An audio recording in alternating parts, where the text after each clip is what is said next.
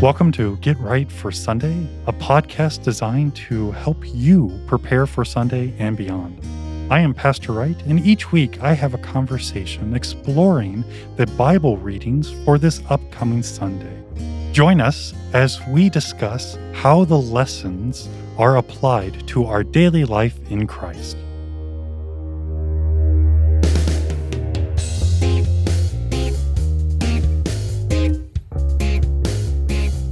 Welcome to Get Right for Sunday. I am Pastor Wright, and today we get to look at the gospel lesson of St. Luke, the 14th chapter, and this will be for the 12th Sunday after Pentecost. We have the continuation of Jesus doing what Jesus does. He's doing miracles, he's preaching, he's teaching, he's doing these amazing object lessons. And I want to be careful with the object lesson because it's not about just making a point or trying to make something abstract, bringing it into a perspective of reality that the crowds can grasp. He is flat out recreating the perspective of religion, of law, and even the gospel. And he does this by doing and repairing broken creation. So in our gospel lesson, again, St. Luke, the 14th chapter, on Sabbath, the day of rest. And we, of course, get this from Genesis, when God created everything, all the amazing, great work of speaking the very existence into being. Outside of creation of Adam and Eve, God just speaks and works the mighty work of creation. But on the seventh day, he rests from his work. And this gives us the chance to do the very same thing. We are to relax. We are to rest from our works. Now, this doesn't mean that we just sit in our lazy boy, kick up, and don't worry about anything. This actually becomes the chance to reflect, the chance to contemplate, the chance to commune with God in your life. And it is recognizing you've had this opportunity to work. You've had this opportunity to enjoy creation, participate in the blessings of the gifts of body, of life, of family, work, play, school, anything in your life. You've had the chance to participate. And on the seventh day or the Sabbath, you are to stop this work, so that you can now reflect, thank and praise God for the gifts of this life, the gifts of work, the gifts of everything that you have. Now, this is really good, and we should take advantage of this. We should, in a contemplative, prayerful, and devotional way, look at what God has given to us. But there's a problem, and it comes out very clear in our gospel lesson. We have Jesus hanging out with the Pharisees. He was invited to eat with them. And this man who has dropsy, and this is a disease that causes some issues with the face, the hands. It is not good. This man has problems participating in work, doing work, so on and so forth. And Jesus, talking to these men of law, the men who are supposed to not only understand the law, but fulfill it, complete it, and judge and help other people complete God's law. He lays down the gauntlet for them and says, is it lawful to heal on the Sabbath or not? And this is such a loaded question. It's unfair to the Pharisees, and only Jesus can do this. And it's all good. So think about the dinner table, and Jesus sees this man who has the dropsy, and he has compassion. He's going to heal this man, but he throws this question out. I am going to stand up. I am going to work on the day of rest, on the Sabbath. Is it lawful? Dear Pharisees, am I breaking God's commandment by helping this man, by returning this man to health, returning this man to life? Please answer me. And I love how the Pharisees answer. They answer with silence.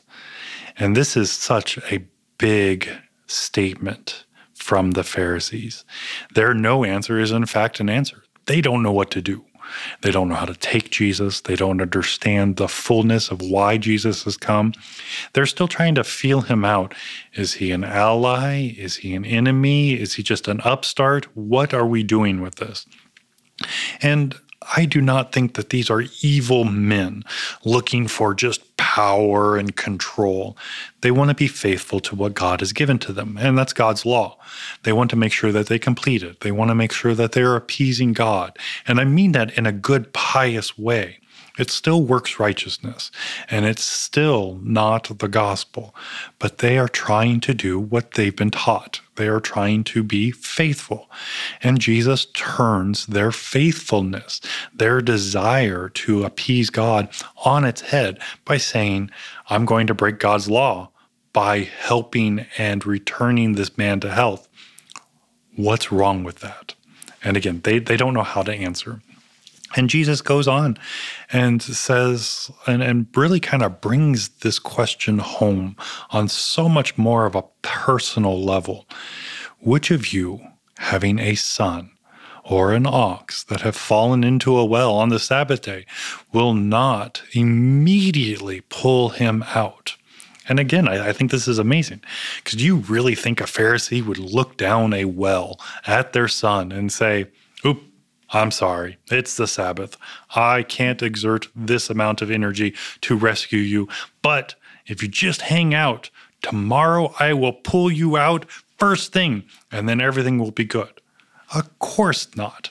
This would violate God's law of serving the family. This would violate God's law of loving the neighbor, so on and so forth.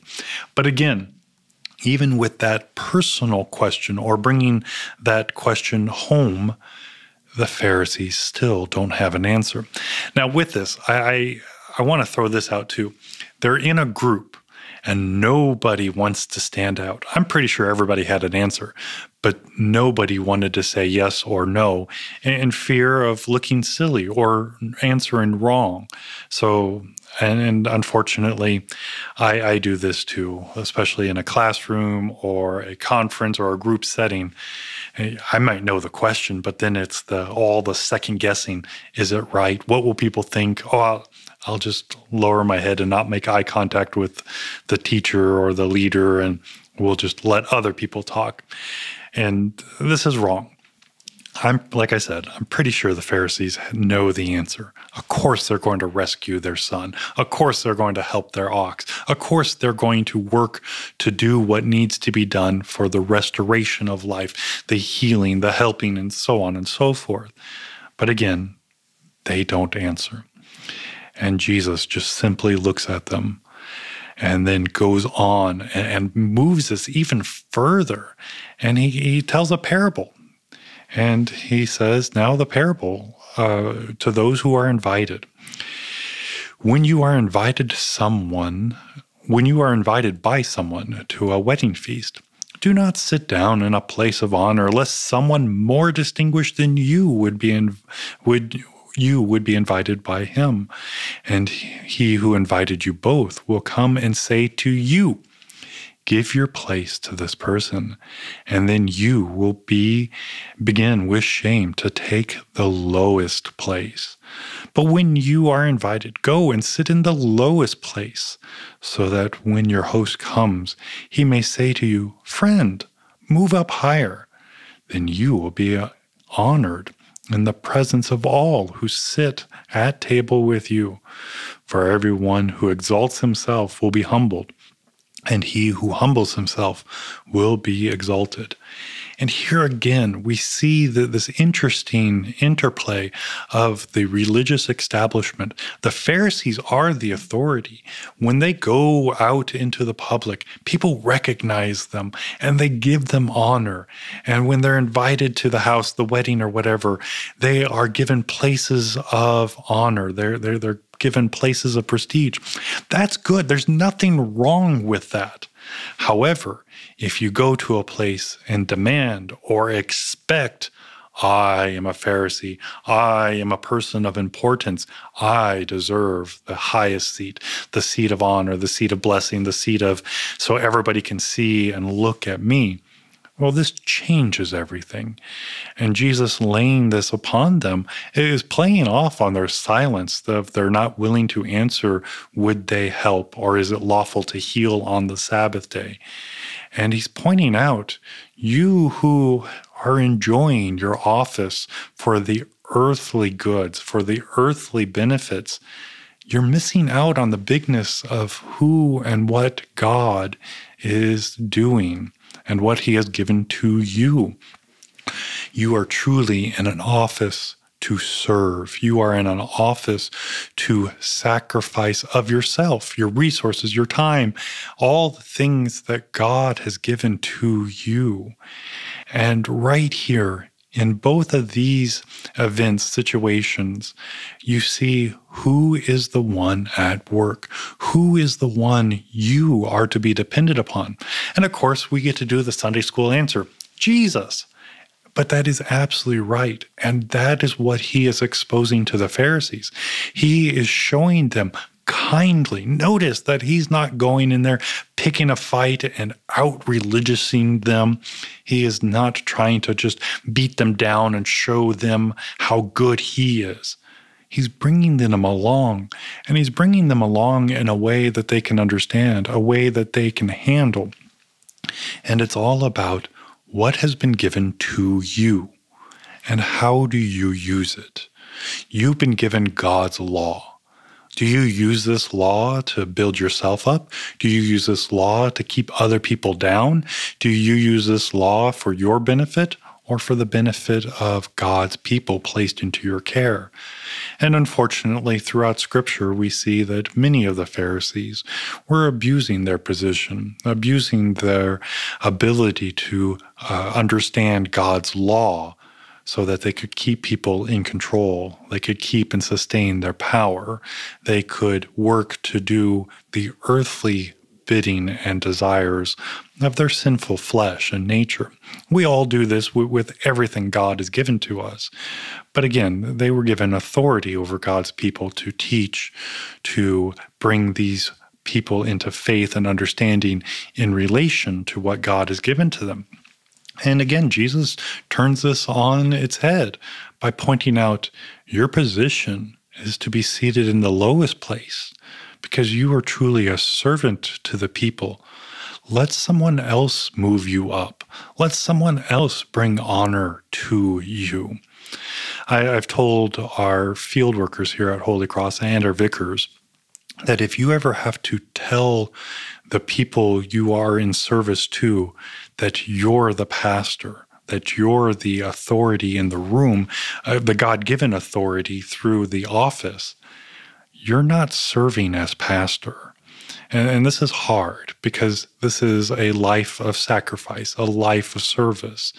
And this should flow from the joy of the work. And it doesn't mean that everything's great and easy and nice and fun. It means that you live this life of pointing to who God is and what God has given and delivered in Christ Jesus for the people. And again, this is a service from the servant of God, the pastor. And in our gospel lesson, it is the Pharisees. And Jesus is asking a deeper question. What have you given to the people of Israel? What have you given to the people who come to you broken by sin, broken by the corruption of this life? You bring law. You bring the demands of your personal honor, your personal benefit. And this has to be humbling. And again, we really don't hear a lot from the Pharisees. And I don't think it's that they're in shock of what Jesus is saying to them and giving to them. I really think, and just please hear my opinion, they don't know how to handle this. They hear the truth of what Jesus is saying, and it butts up against what they've been taught, what they've been doing. And the old cliche, we've always done it this way. Jesus, why are you changing it? And he's changing it for their benefit. He's changing it for your benefit. He's putting the first thing first: salvation, love of God, love from God for your salvation, for your forever, the forgiveness of sins, the grace, the peace, and the mercy that comes outside of your work, outside of your appeasement of God. We cannot do enough to quell the wrath we have deserved, and we need to simply trust that in Christ our sins are taken away, that our life is truly restored, and that we get to in turn serve one another. We get to love our neighbor as we love ourselves. More importantly, we get to love our neighbor as God loves us. And this is what Jesus is laying before the Pharisees at dinner. Now, I can't imagine what kind of dinner conversation this had to be. I don't know if it was the Pharisees on one side and Jesus on the other. I don't know how friendly. Did you feel the tension in the room when Jesus spoke? I think this is just interesting. But there's a couple of big things happening. First of all, the Pharisees have invited Jesus to participate in this. And Jesus takes this opportunity to meet the Pharisees where they are. But notice, this isn't, I just showed up, I told them about myself, and then, I hope that you believe. I hope that you follow me. He convicts them in their sin. He points out where they're wrong. And he does this in the only way he can, in a compassionate, straightforward way. And this is hard because we often hear, judge not lest ye be judged. Well, God's word has a lot to be said about sin, and we don't leave people in their sin. And if we take serious God's word, then we are going to point out people's sin. And please hear me, this is not that we get to do this in a judgmental way or a high and mighty way. We do this humbly. And the reason I say we do this humbly is because you, me, all of us, we're all sinners. We all need the grace, the mercy, the forgiveness, and love of God. And what's great about being a Christian is you know where to find this. You know to find it in your baptism, in the Lord's Supper, in the preaching of God's word, both law and gospel. All of this points to God who works for you, to you, and on you. He is truly, in Christ, the ultimate servant, bringing you from death to life. And that's exactly what Jesus is laying before the Pharisees. Your law, your trust in your own works leads nothing but death.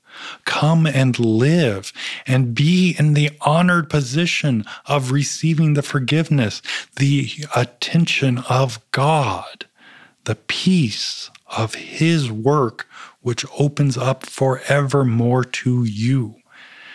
And again, I don't know how the Pharisees received this. I'm sure they had a lot of discussions. What do we do? How do we do? Is this right? Is this wrong? I hope that they compared it to what the Old Testament told them, which again pointed to the promised Messiah, promised to the life of Christ, the life that would be given so that they too would live. That very statement is still true to each and every one of us. Christ comes to us so that we will know mercy, that we will know peace, and forever in Him.